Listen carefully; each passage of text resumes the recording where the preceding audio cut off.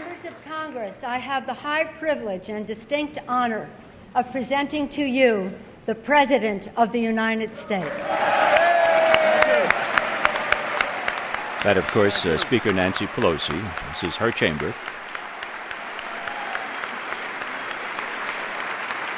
Thank you.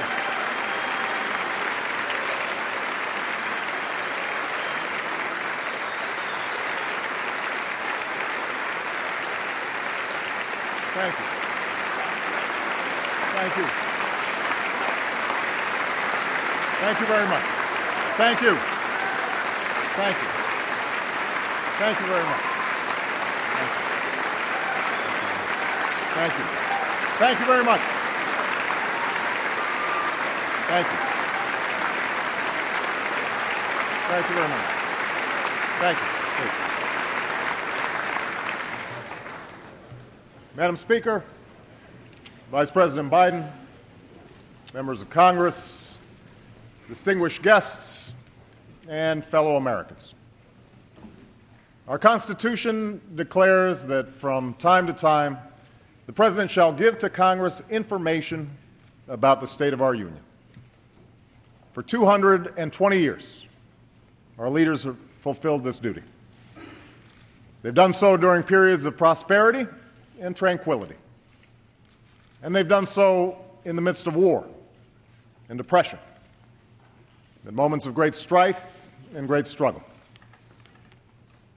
It's tempting to look back on these moments and assume that our progress was inevitable, that America was always destined to succeed. But when the Union was turned back at Bull Run and the Allies first landed at Omaha Beach, victory was very much in doubt. When the market crashed on Black Tuesday and civil rights marchers were beaten on Bloody Sunday, the future was anything but certain. These were the times that tested the courage of our convictions and the strength of our Union. And despite all our divisions and disagreements, our hesitations and our fears, America prevailed because we chose to move forward as one nation, as one people. Again, we are tested. And again, we must answer history's call. 1 year ago, I took office amid 2 wars, an economy rocked by a severe recession, a financial system on the verge of collapse, and a government deeply in debt. Experts from across the political spectrum warned that if we did not act, we might face a second depression. So we acted, immediately and aggressively. And 1 year later, the worst of the storm has passed. But the devastation remains. 1 in 10 Americans still cannot find work. Many businesses have shuttered. Home values have declined. Small towns and rural communities have been hit especially hard. And for those who'd already known poverty, life's become that much harder. And this recession has also compounded the burdens that America's families have been dealing with for decades. The burden of working harder and longer for less, of being unable to save enough to retire or help kids with college. So I know the anxieties that are out there right now. They're not new. These struggles are the reason I ran for president. These struggles are what I've witnessed for years in places like Elkhart, Indiana, and Galesburg, Illinois. I hear about them in the letters that I read each night. The toughest to read are those written by children, asking why they have to move from their home, asking when their mom or dad will be able to go back to work. For these Americans and so many others, change has not come fast enough. Some are frustrated. Some are angry.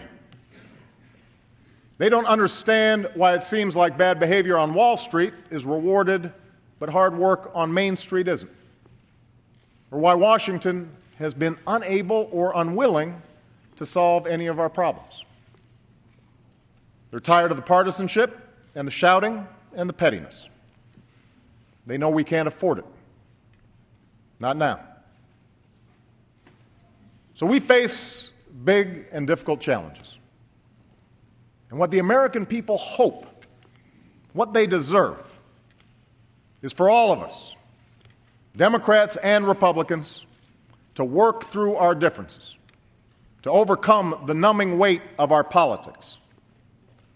For while the people who sent us here have different backgrounds, different stories, different beliefs, the anxieties they face are the same. The aspirations they hold are shared. A job that pays the bills, a chance to get ahead, most of all, the ability to give their children a better life. And you know what else they share? They share a stubborn resilience in the face of adversity. After one of the most difficult years in our history, they remain busy building cars and teaching kids, starting businesses and going back to school. They're coaching Little League and helping their neighbors. One woman wrote to me and said, "We are strained but hopeful, struggling but encouraged." It's because of this spirit, this great decency and great strength, that I have never been more hopeful about America's future than I am tonight.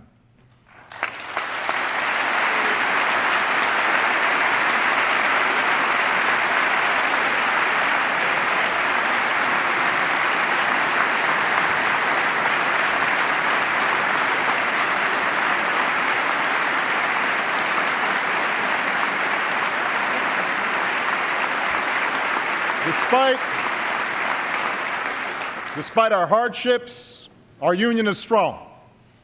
We do not give up. We do not quit. We do not allow fear or division to break our spirit. In this new decade, it's time the American people get a government that matches their decency, that embodies their strength.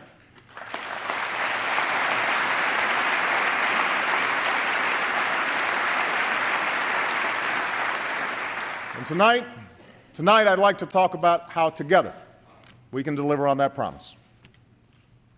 It begins with our economy. Our most urgent task upon taking office was to shore up the same banks that helped cause this crisis. It was not easy to do. And if there's one thing that has unified Democrats and Republicans and everybody in between, it's that we all hated the bank bailout. I hated it.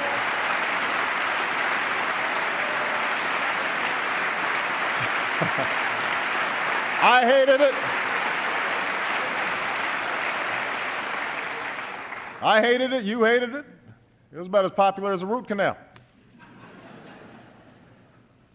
But when I ran for president, I promised I wouldn't just do what was popular. I would do what was necessary. And if we had allowed the meltdown of the financial system, unemployment might be double what it is today. More businesses would certainly have closed. More homes would have surely been lost. So I supported the last administration's efforts to create the Financial Rescue Program. And when we took that program over, we made it more transparent and more accountable. And as a result, the markets are now stabilized, and we've recovered most of the money we spent on the banks.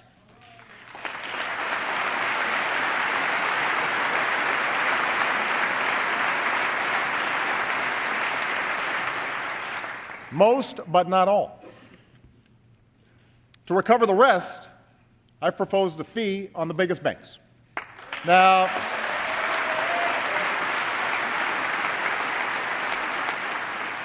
I know Wall Street isn't keen on this idea, but if these firms can afford to hand out big bonuses again, they can afford a modest fee to pay back the taxpayers who rescued them in their time of need.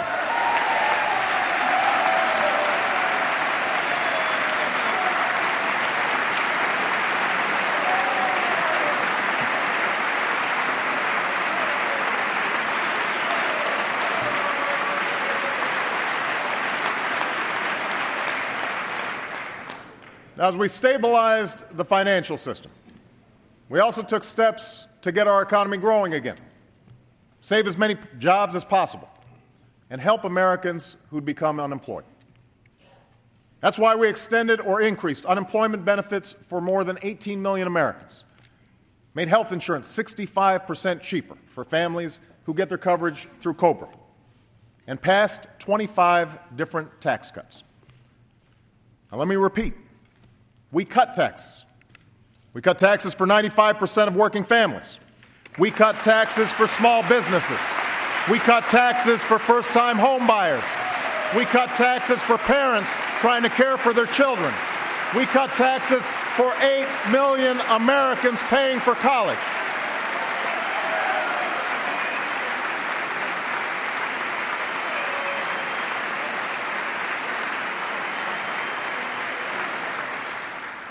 I thought I'd get some applause on that one.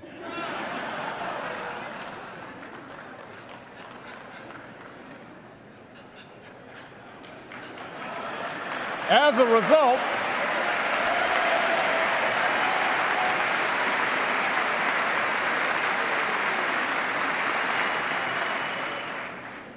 result, millions of Americans had more to spend on gas and food and other necessities, all of which helped businesses keep more workers.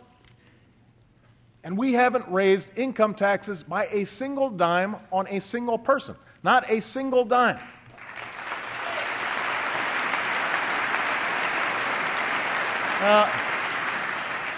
Because of the steps we took, there are about 2 million Americans working right now who would otherwise be unemployed.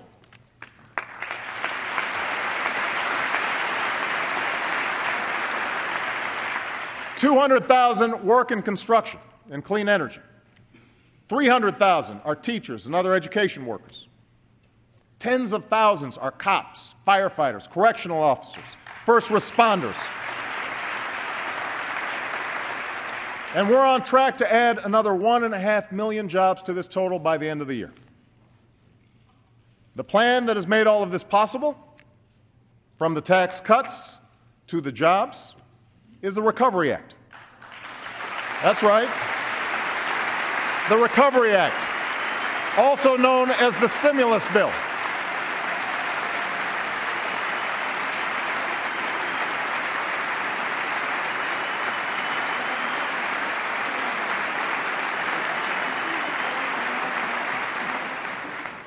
Economists on the left and the right say this bill has helped save jobs and avert disaster.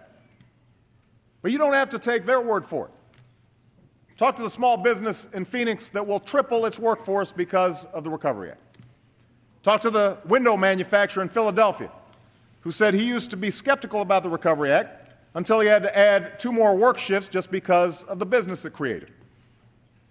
Talk to the single teacher raising 2 kids who was told by her principal in the last week of school that because of the Recovery Act, she wouldn't be laid off after all.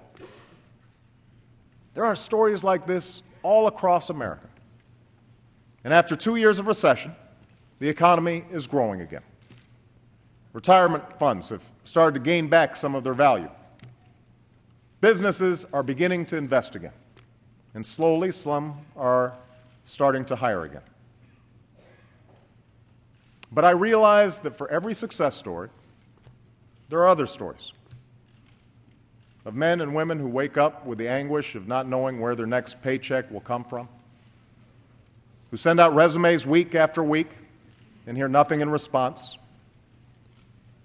That is why jobs must be our #1 focus in 2010, and that's why I'm calling for a new jobs bill tonight.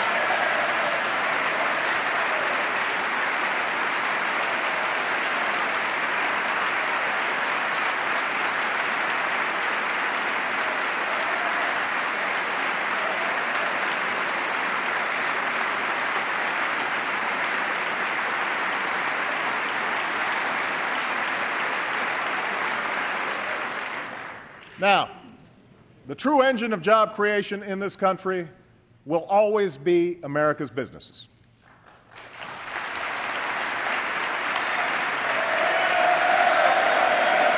I agree.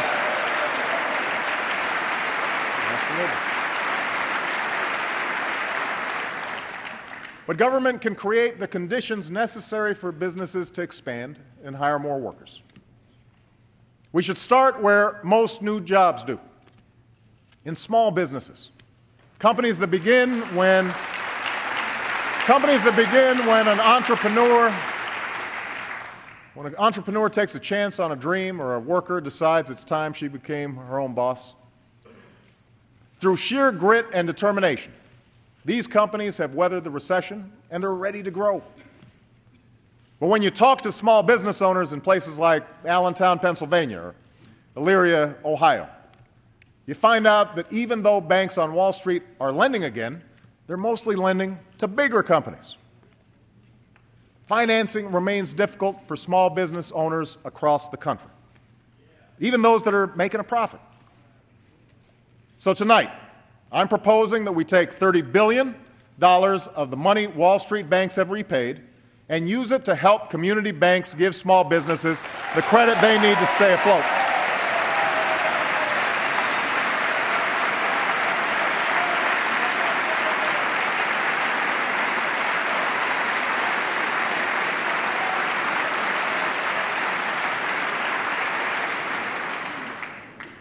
I'm also proposing a new small business tax credit, one that will go to over 1 million small businesses who hire new workers or raise wages.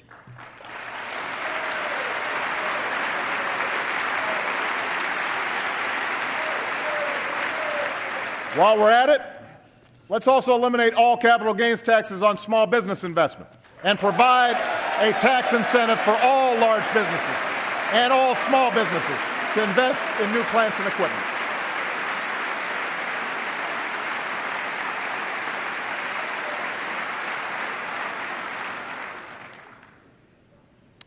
Next, we can put Americans to work today building the infrastructure of tomorrow.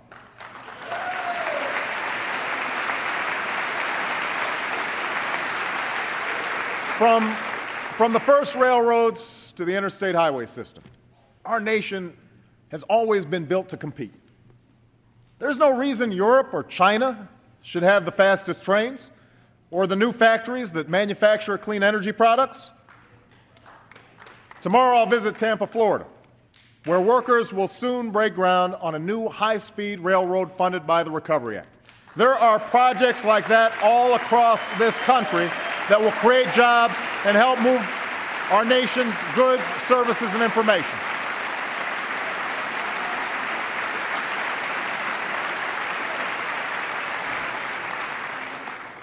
We should put more Americans to work building clean energy facilities and give rebates to Americans who make their homes more energy efficient, which supports clean energy jobs. And to encourage these and other businesses to stay within our borders, it is time to finally slash the tax breaks for companies that ship our jobs overseas and give those tax breaks to companies that create jobs right here in the United States of America.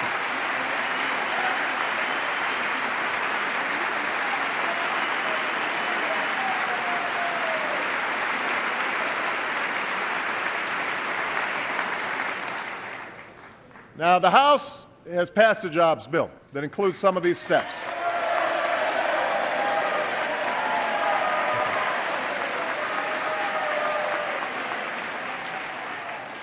As the first order of business this year, I urge the Senate to do the same, and I know they will. They will.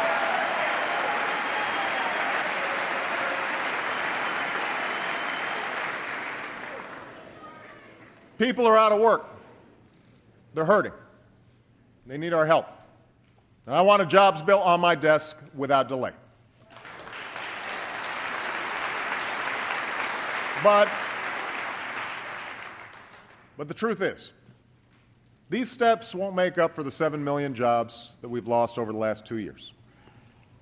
The only way to move to full employment is to lay a new foundation for long-term economic growth and finally address the problems that America's families have confronted for years.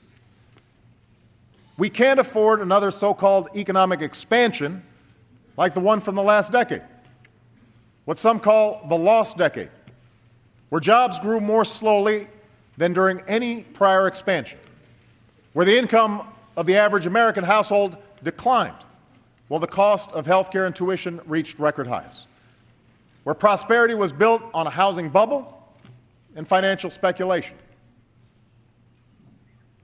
From the day I took office, I've been told that addressing our larger challenges is too ambitious. Such an effort would be too contentious. I've been told that our political system is too gridlocked and that we should just put things on hold for a while. For those who make these claims, I have one simple question. How long should we wait? How long should America put its future on hold? You see,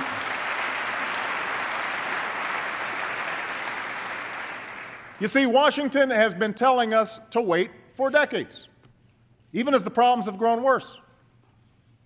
Meanwhile, China's not waiting to revamp its economy. Germany's not waiting. India's not waiting. These nations they're not standing still. These nations aren't playing for second place. They're putting more emphasis on math and science. They're rebuilding their infrastructure. They're making serious investments in clean energy because they want those jobs. Well, I do not accept second place for the United States of America.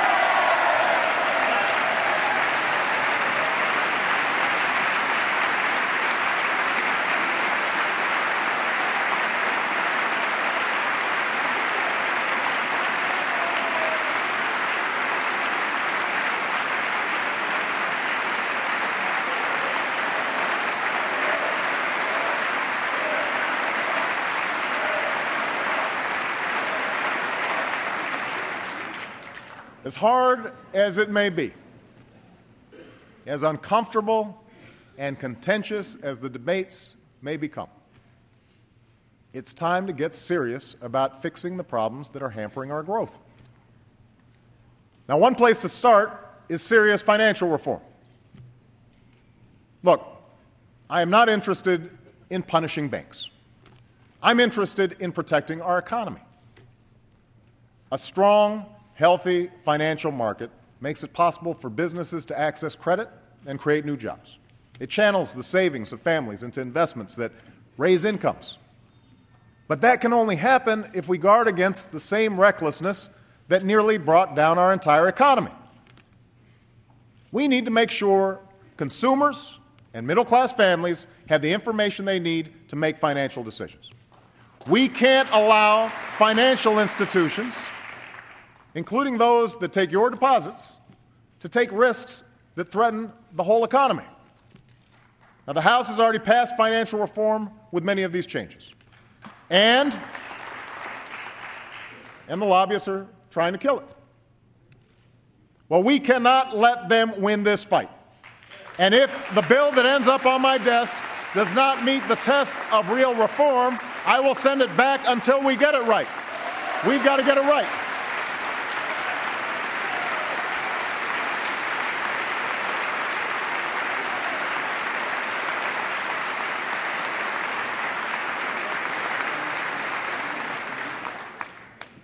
Next, we need to encourage American innovation.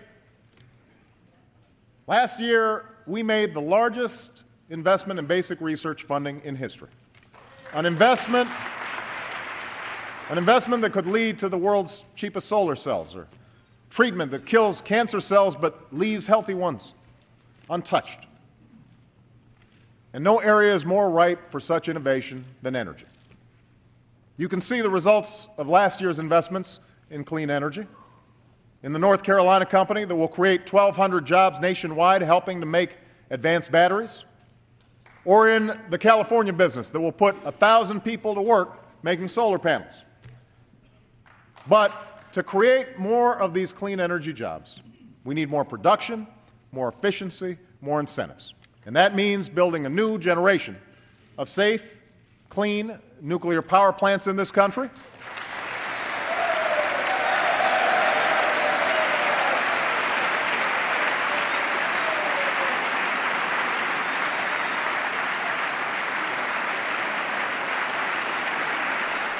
We're listening to President Obama's State of the Union address. It means making tough decisions about opening new offshore areas for oil and gas development.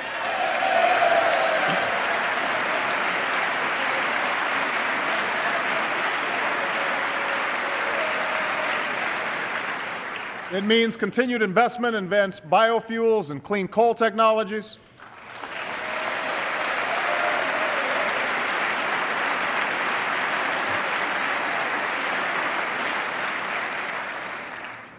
And yes, it means passing a comprehensive energy and climate bill with incentives that will finally make clean energy the profitable kind of energy in America.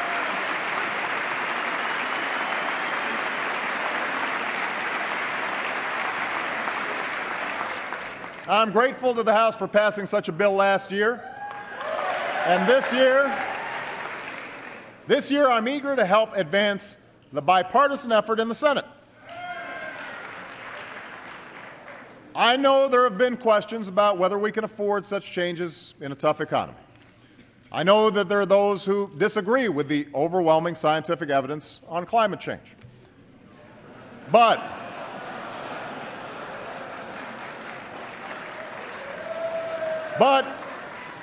here's the thing. Even if you doubt the evidence, providing incentives for energy efficiency and clean energy are the right thing to do for our future, because the nation that leads the clean energy economy will be the nation that leads the global economy, and America must be that nation.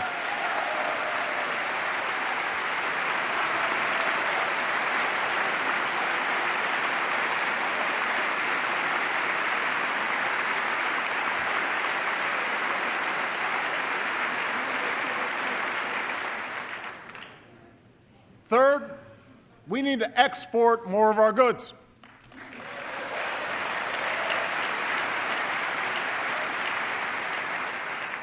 Because the more products we make and sell to other countries, the more jobs we support right here in America.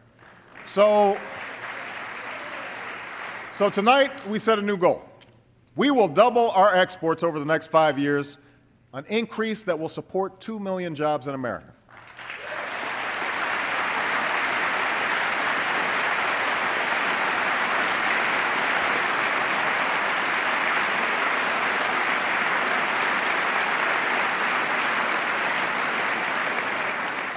To help meet this goal, we're launching a national export initiative that will help farmers and small businesses increase their exports and reform export controls consistent with national security. We have to seek new markets aggressively, just as our competitors are. If America sits on the sidelines while other nations sign trade deals, we will lose the chance to create jobs on our shores.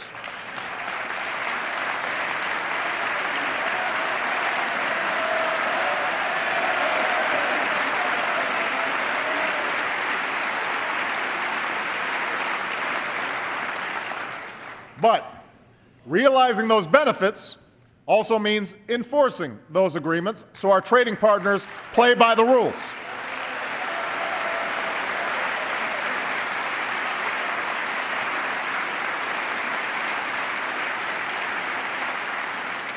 And that's why we'll continue to shape a Doha trade agreement that opens global markets, and why we will strengthen our trade relations in Asia and with key partners like South Korea and Panama and Colombia.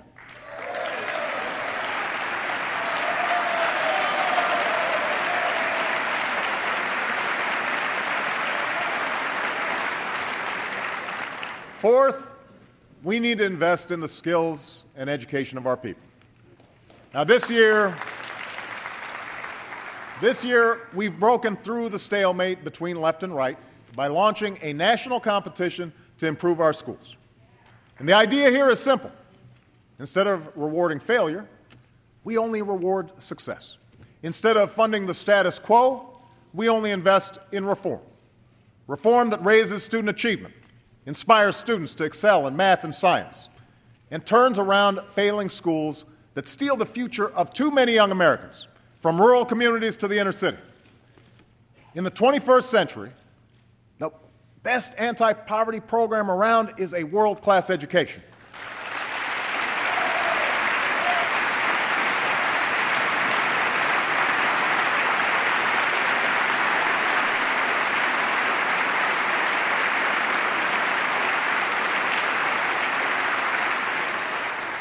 And in this country, the success of our children cannot depend more on where they live than on their potential.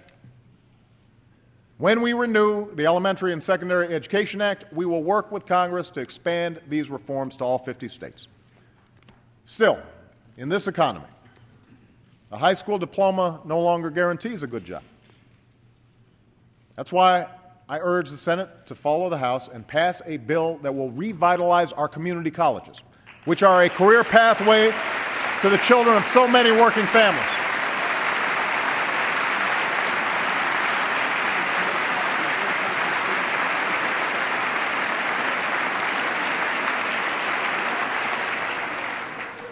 To make college more affordable, this bill will finally end the unwarranted taxpayer subsidies that go to banks for student loans.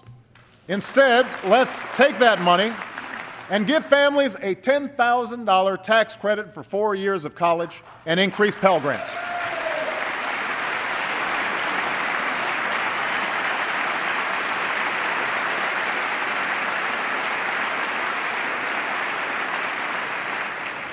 And let's tell another 1 million students that when they graduate, they will be required to pay only 10% of their income on student loans. And all of their debt will be forgiven after 20 years, and forgiven after 10 years if they choose a career in public service. Because in the United States of America, no one should go broke because they chose to go to college.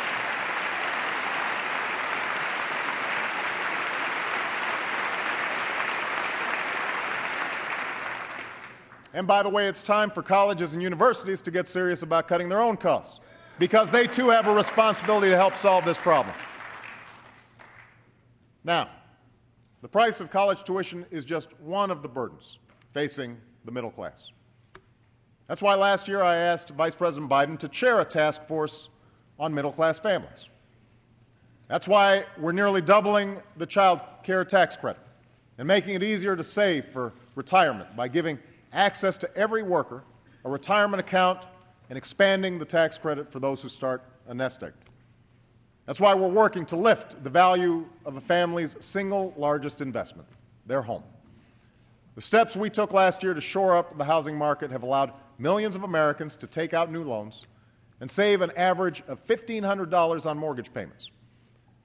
This year, we will step up refinancing so that homeowners can move into more affordable mortgages. And it is precisely to relieve the burden on middle-class families that we still need health insurance reform.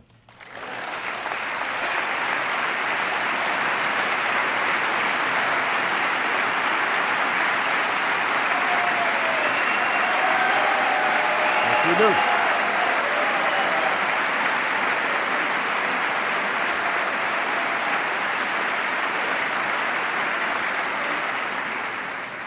Now, let's clear a few things up.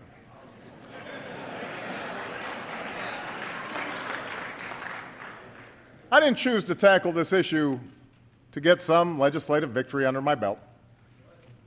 And by now, it should be fairly obvious that I didn't take on health care because it was good politics.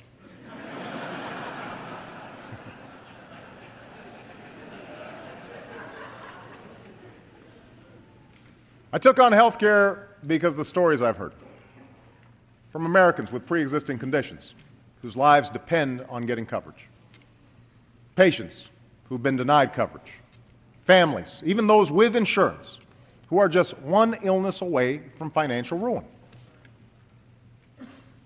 After nearly a century of trying, Democratic administrations, Republican administrations, we are closer than ever to bringing more security to the lives of so many Americans. The approach we've taken would protect every American from the worst practices of the insurance industry. It would give small businesses and uninsured Americans a chance to choose an affordable health care plan in a competitive market. It would require every insurance plan to cover preventive care. And by the way, I want to acknowledge our First Lady, Michelle Obama, who this year is creating a national movement to tackle the epidemic of childhood obesity and make kids healthier. Thank you, honey.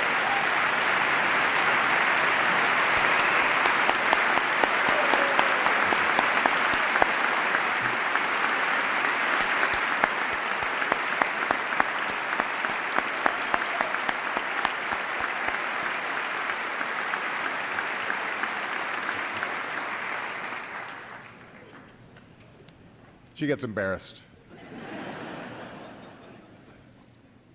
Our approach would preserve the right of Americans who have insurance to keep their doctor and their plan. It would reduce costs and premiums for millions of families and businesses. And according to the Congressional Budget Office, the independent organization that both parties have cited as the official scorekeeper for Congress, our approach would bring down the deficit by as much as $1 trillion over the next 2 decades.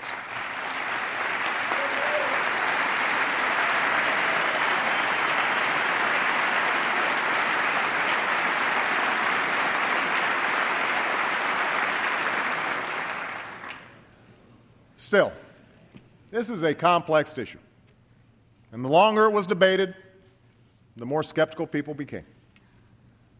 I take my share of the blame for not explaining it more clearly to the American people. And I know that with all the lobbying and horse trading, the process left most Americans wondering, what's in it for me? But I also know this problem is not going away. By the time I'm finished speaking tonight, more Americans will have lost their health insurance. Millions will lose it this year. Our deficit will grow. Premiums will go up. Patients will be denied the care they need. Small business owners will continue to drop coverage altogether. I will not walk away from these Americans, and neither should the people in this chamber.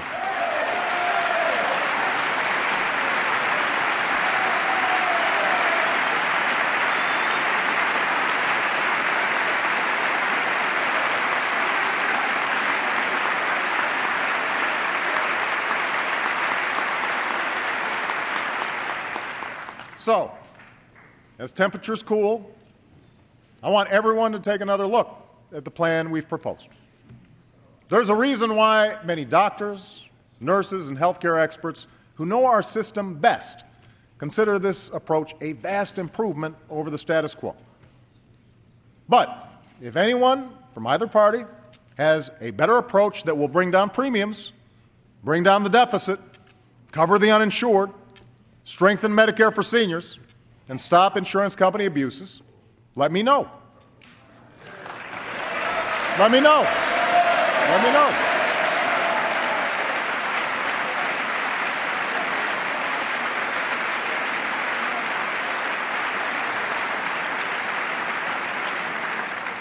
I'm eager to see it. Here's what I ask Congress, though. Don't walk away from reform. Not now. Not when we are so close.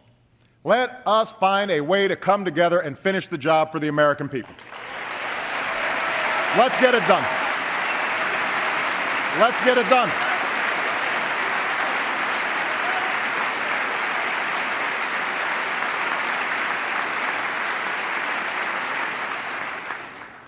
Now, even as health care reform would reduce our deficit, it's not enough to dig us out of a massive fiscal hole in which we find ourselves. It's a challenge that makes all others that much harder to solve, and one that's been subject to a lot of political posturing. So let me start the discussion of government spending by setting the record straight. At the beginning of the last decade, the year 2000, America had a budget surplus of over $200 billion. By the time I took office, we had a one-year deficit of over $1 trillion and projected deficits of $8 trillion over the next decade. Most of this was the result of not paying for 2 wars, 2 tax cuts, and an expensive prescription drug program. On top of that, the effects of the recession put a $3 trillion hole in our budget. All this was before I walked in the door. Now,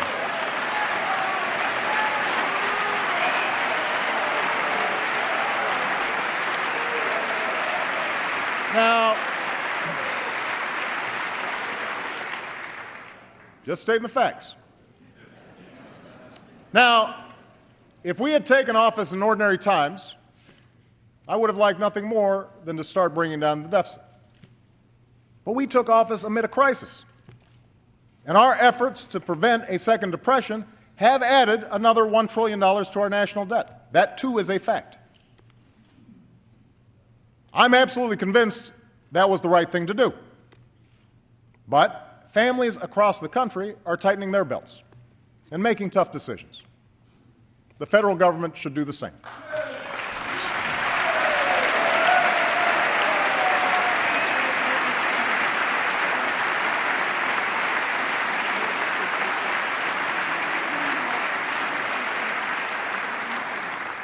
So tonight, I'm proposing specific steps to pay for the $1 trillion that it took to rescue the economy last year. Starting in 2011, we are prepared to freeze government spending for 3 years. Spending related to our national security, Medicare, Medicaid, and Social Security will not be affected. But all other discretionary government programs will. Like any cash-strapped family, we will work within a budget to invest in what we need and sacrifice what we don't. And if I have to enforce this discipline by veto, I will.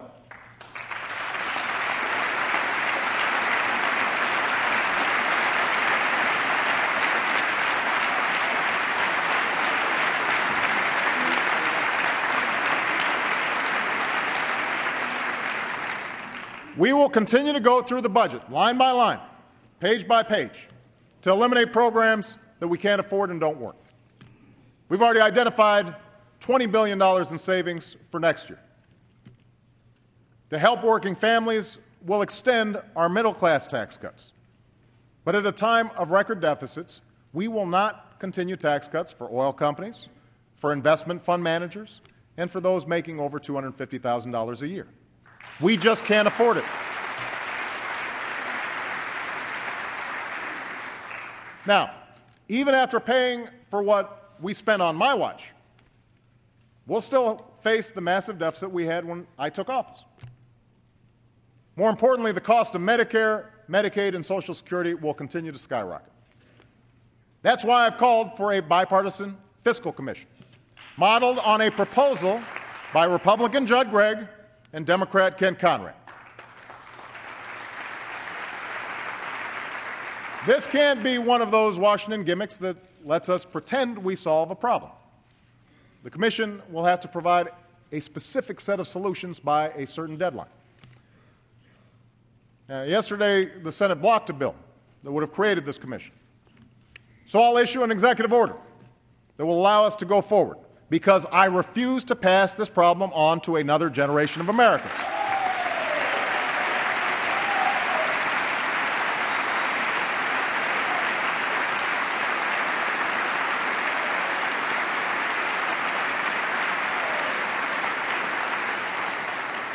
And when the vote comes tomorrow, the Senate should restore the pay-as-you-go law that was a big reason for why we had record surpluses in the 1990s.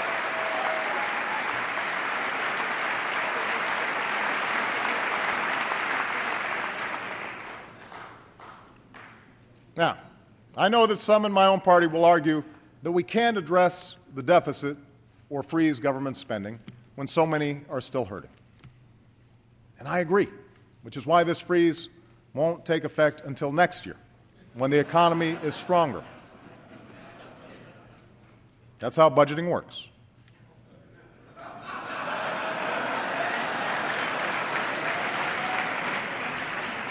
But understand,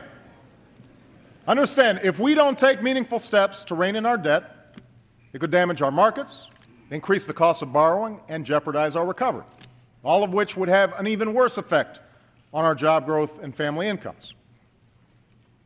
From some on the right, I expect we'll hear a different argument. That if we just make fewer investments in our people, extend tax cuts, including those for the wealthier Americans, eliminate more regulations, maintain the status quo on health care, our deficits will go away. The problem is, that's what we did for 8 years.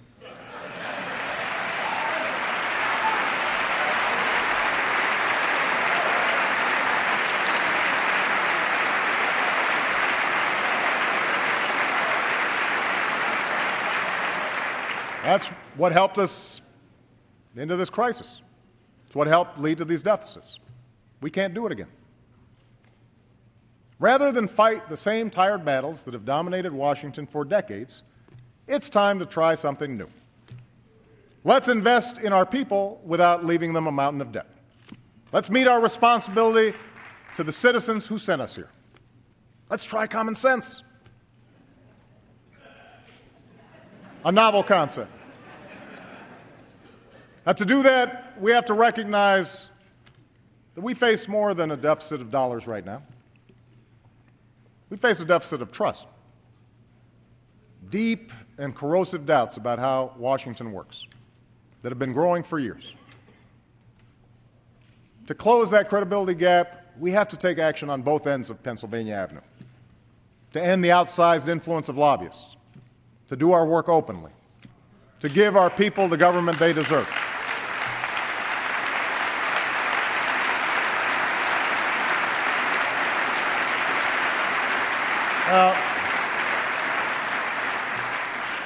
That's what I came to Washington to do. That's why, for the first time in history, my administration posts on our White House visitors online. That's why we've excluded lobbyists from policymaking jobs or seats on federal boards and commissions. But we can't stop there. It's time to require lobbyists to disclose each contact they make on behalf of a client with my administration or with Congress. It's time to put strict limits on the contributions that lobbyists give to candidates for federal office. With all due deference to separation of powers, last week the Supreme Court reversed a century of law that I believe will open the floodgates for special interests, including foreign corporations, to spend without limit in our elections. President Obama's State of the Union address.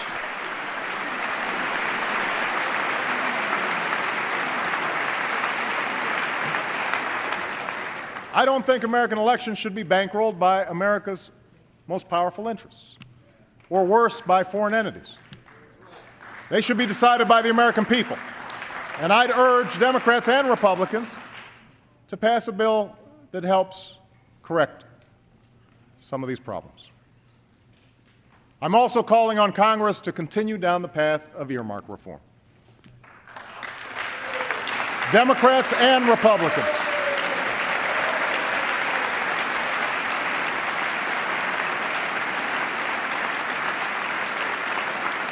Democrats and Republicans, look, you've trimmed some of this spending. You've embraced some meaningful change. But restoring the public trust demands more. For example, some members of Congress post some earmark requests online. Tonight, I'm calling on Congress to publish all earmark requests on a single website before there's a vote, so that the American people can see how their money is being spent.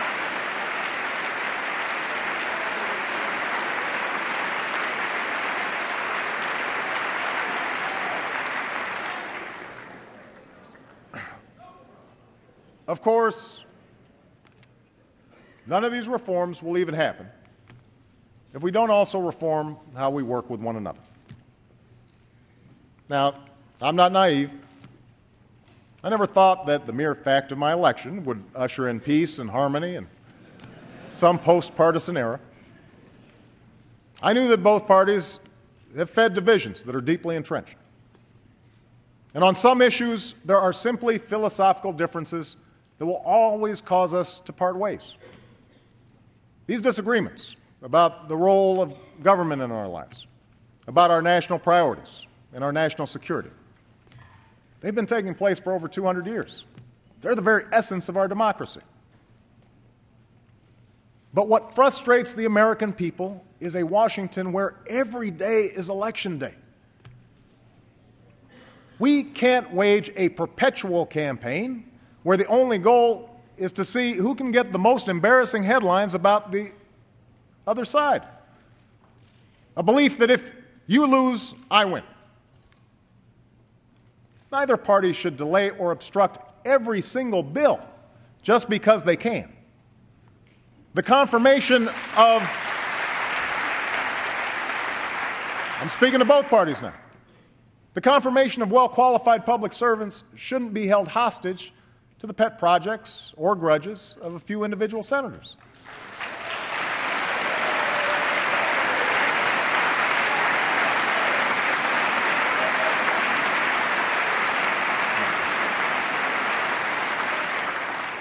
Washington may think that saying anything about the other side, no matter how false, no matter how malicious, is just part of the game.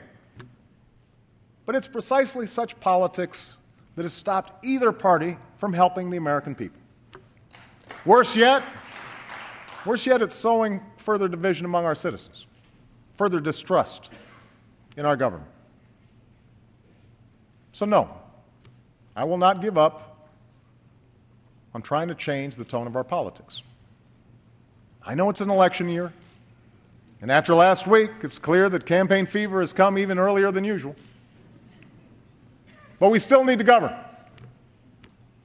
To Democrats, I would remind you that we still have the largest majority in decades, and the people expect us to solve problems, not run for the hills.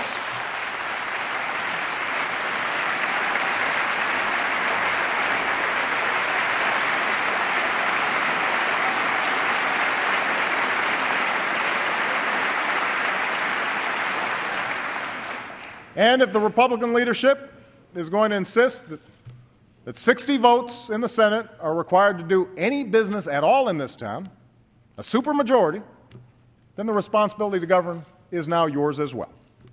Just saying no to everything may be good short-term politics, but it's not leadership. We were sent here to serve our citizens, not our ambitions.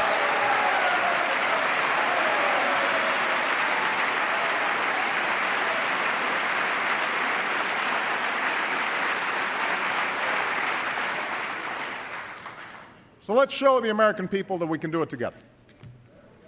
This week I'll be addressing a meeting of the House Republicans. I'd like to begin monthly meetings with both Democratic and Republican leadership. I know you can't wait.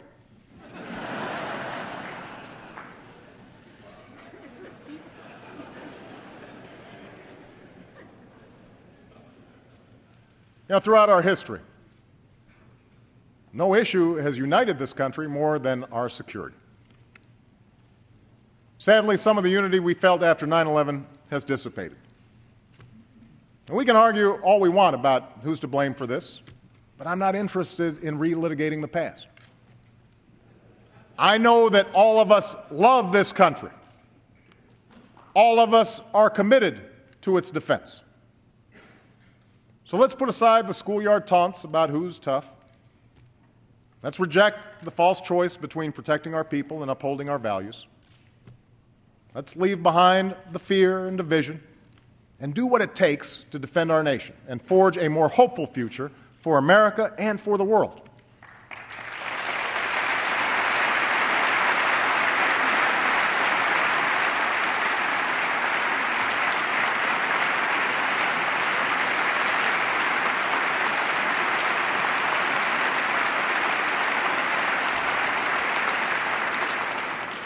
That's the work we began last year. Since the day I took office, we've renewed our focus on the terrorists who threaten our nation. We've made substantial investments in our homeland security and disrupted plots that threaten to take American lives. We are filling unacceptable gaps revealed by the failed Christmas attack with better airline security and swifter action on our intelligence. We've prohibited torture and strengthened partnerships from the Pacific to South Asia to the Arabian Peninsula. And in the last year, hundreds of al-Qaeda's fighters and affiliates, including many senior leaders, have been captured or killed, far more than in 2008. And in Afghanistan, we're increasing our troops and training Afghan security forces so they can begin to take the lead in July of 2011 and our troops can begin to come home.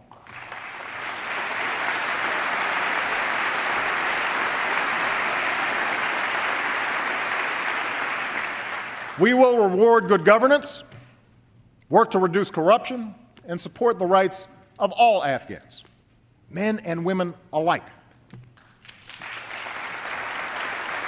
we're joined by allies and partners who have increased their own commitments and who will come together tomorrow in London to reaffirm our common purpose. There will be difficult days ahead, but I am absolutely confident we will succeed. As we take the fight to al-Qaeda, we are responsibly leaving Iraq to its people. As a candidate, I promised that I would end this war, and that is what I am doing as president. We will have all of our combat troops out of Iraq by the end of this August. We will support the Iraqi government. We will support the Iraqi government as they hold elections, and we will continue to partner with the Iraqi people to promote regional peace and prosperity. But make no mistake, this war is ending, and all of our troops are coming home.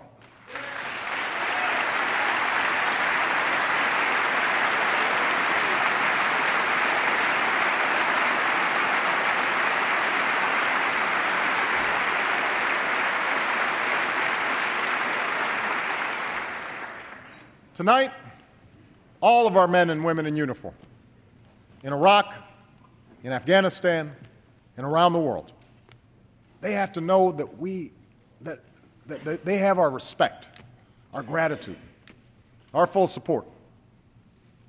And just as they must have the resources they need in war, we all have a responsibility to support them when they come home.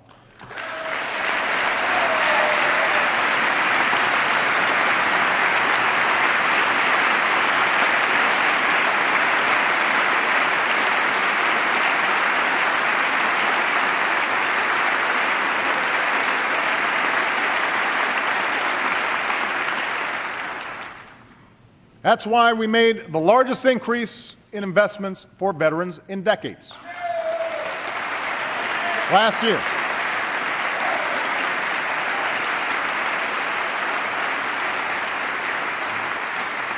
That's why we're building a 21st century VA. And that's why Michelle has joined with Jill Biden to forge a national commitment to support military families.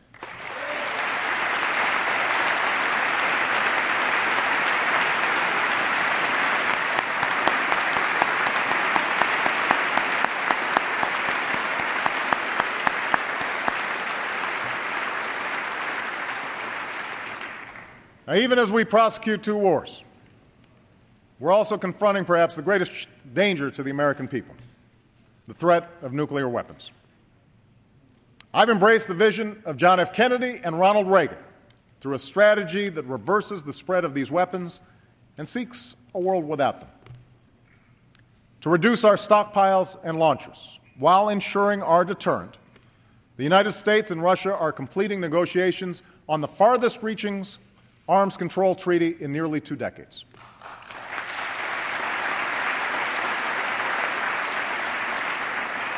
And at April's Nuclear Security Summit, we will bring 44 nations together here in Washington, D.C. behind a clear goal: securing all vulnerable nuclear materials around the world in 4 years so that they never fall into the hands of terrorists.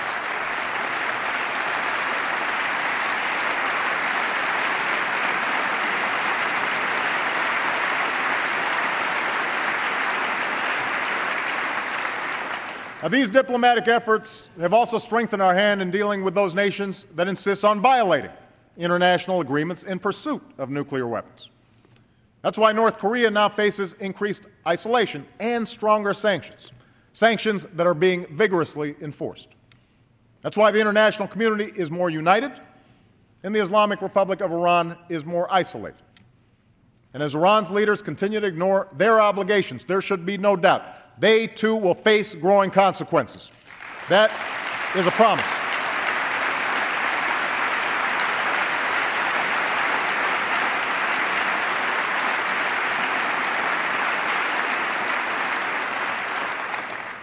That's the leadership we are providing. Engagement that advances the common security and prosperity of all people. We're working through the G20 to sustain a lasting global recovery. We're working with Muslim communities around the world to promote science and education and innovation. We have gone from a bystander to a leader in the fight against climate change. We're helping developing countries to feed themselves and continuing the fight against HIV/AIDS. And we are launching a new initiative that will give us the capacity to respond faster and more effectively to bioterrorism or an infectious disease, a plan that will counter threats at home and strengthen public health abroad. As we have for over 60 years, America takes these actions because our destiny is connected to those beyond our shores. But we also do it because it is right. That's why, as we meet here tonight, over 10,000 Americans are working with many nations to help the people of Haiti recover and rebuild.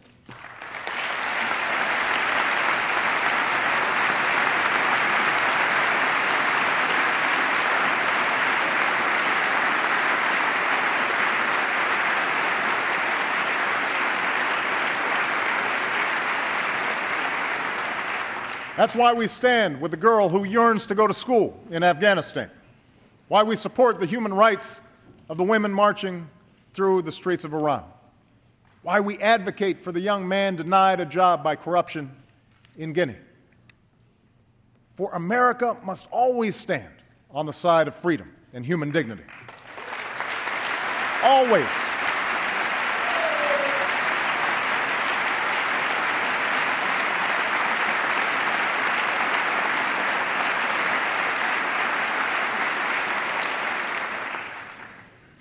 Abroad, America's greatest source of strength has always been our ideals.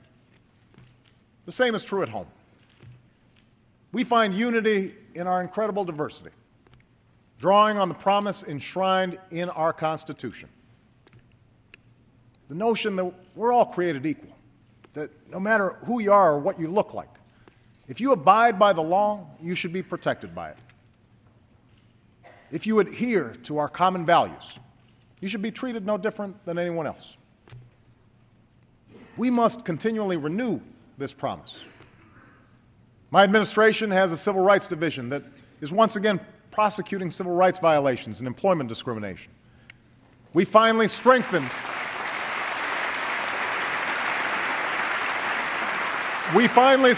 our laws to protect against crimes driven by hate. This year, I will work with Congress and our military to finally repeal the law that denies gay Americans the right to serve the country they love because of who they are. It's the right thing to do.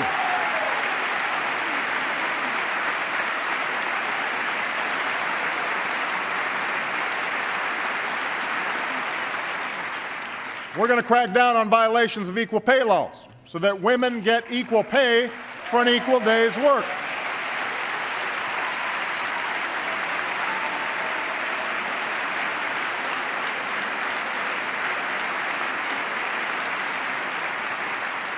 And we should continue the work of fixing our broken immigration system to secure our borders and enforce our laws and ensure that everyone who plays by the rules can contribute to our economy and enrich our nations.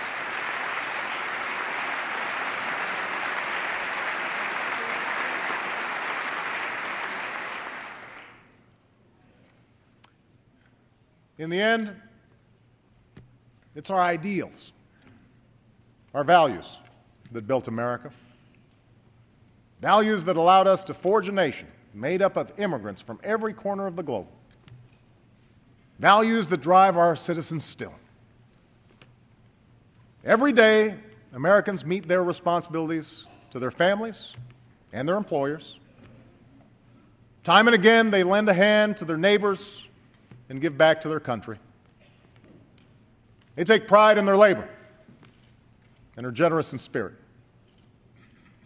These aren't Republican values or Democratic values that they're living by, business values or labor values. They're American values. Unfortunately, too many of our citizens have lost faith that our biggest institutions, our corporations, our media, and yes, our government, still reflect these same values. Each of these institutions are full of honorable men and women doing important work that helps our country prosper.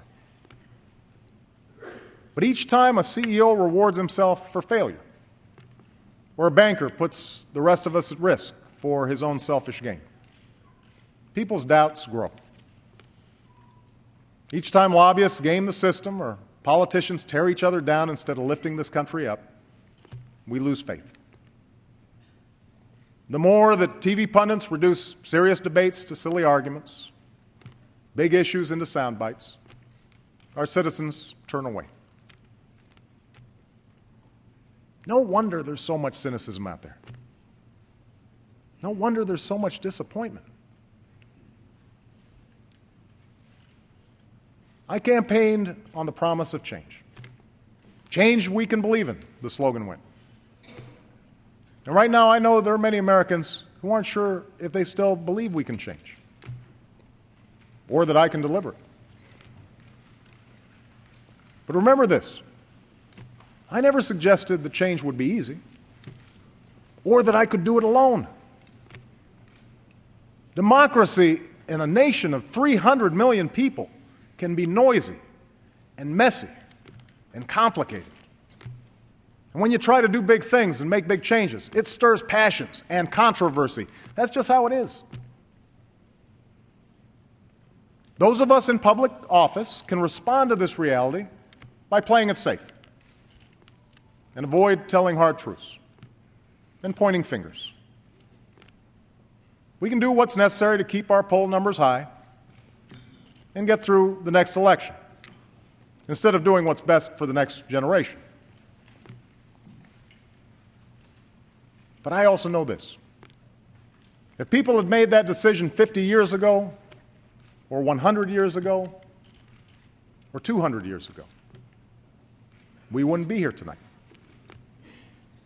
The only reason we are here is because generations of Americans were unafraid to do what was hard, to do what was needed even when success was uncertain, to do what it took to keep the dream of this nation alive for their children and their grandchildren.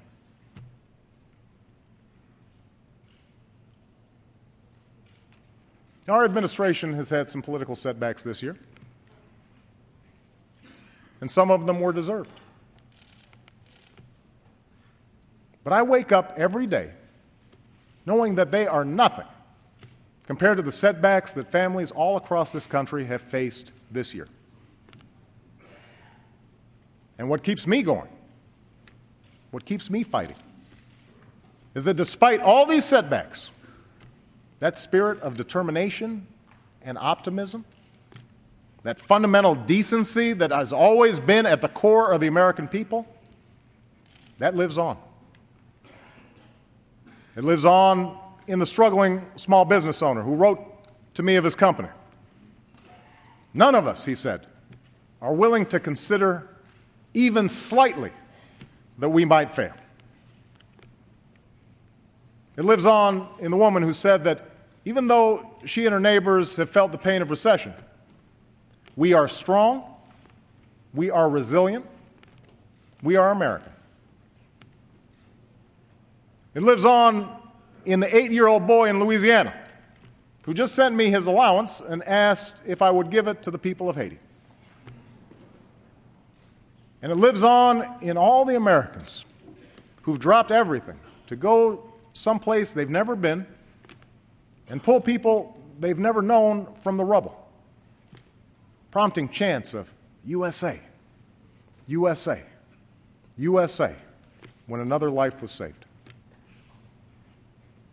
The spirit that has sustained this nation for more than 2 centuries lives on in you, its people. We have finished a difficult year. We have come through a difficult decade. But a new year has come. A new decade stretches before us. We don't quit. I don't quit.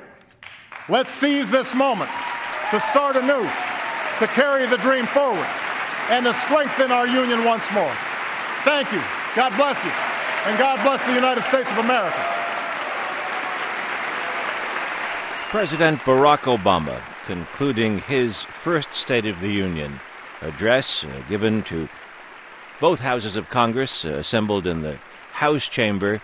Behind him, Vice President Joseph Biden and Speaker of the House Nancy Pelosi, the two presiding officers of the chambers of Congress. Before him, the legislators, also justices of the Supreme Court, Joint Chiefs, foreign diplomats, who are all applauding the president as he now concludes and he's about to leave the chamber.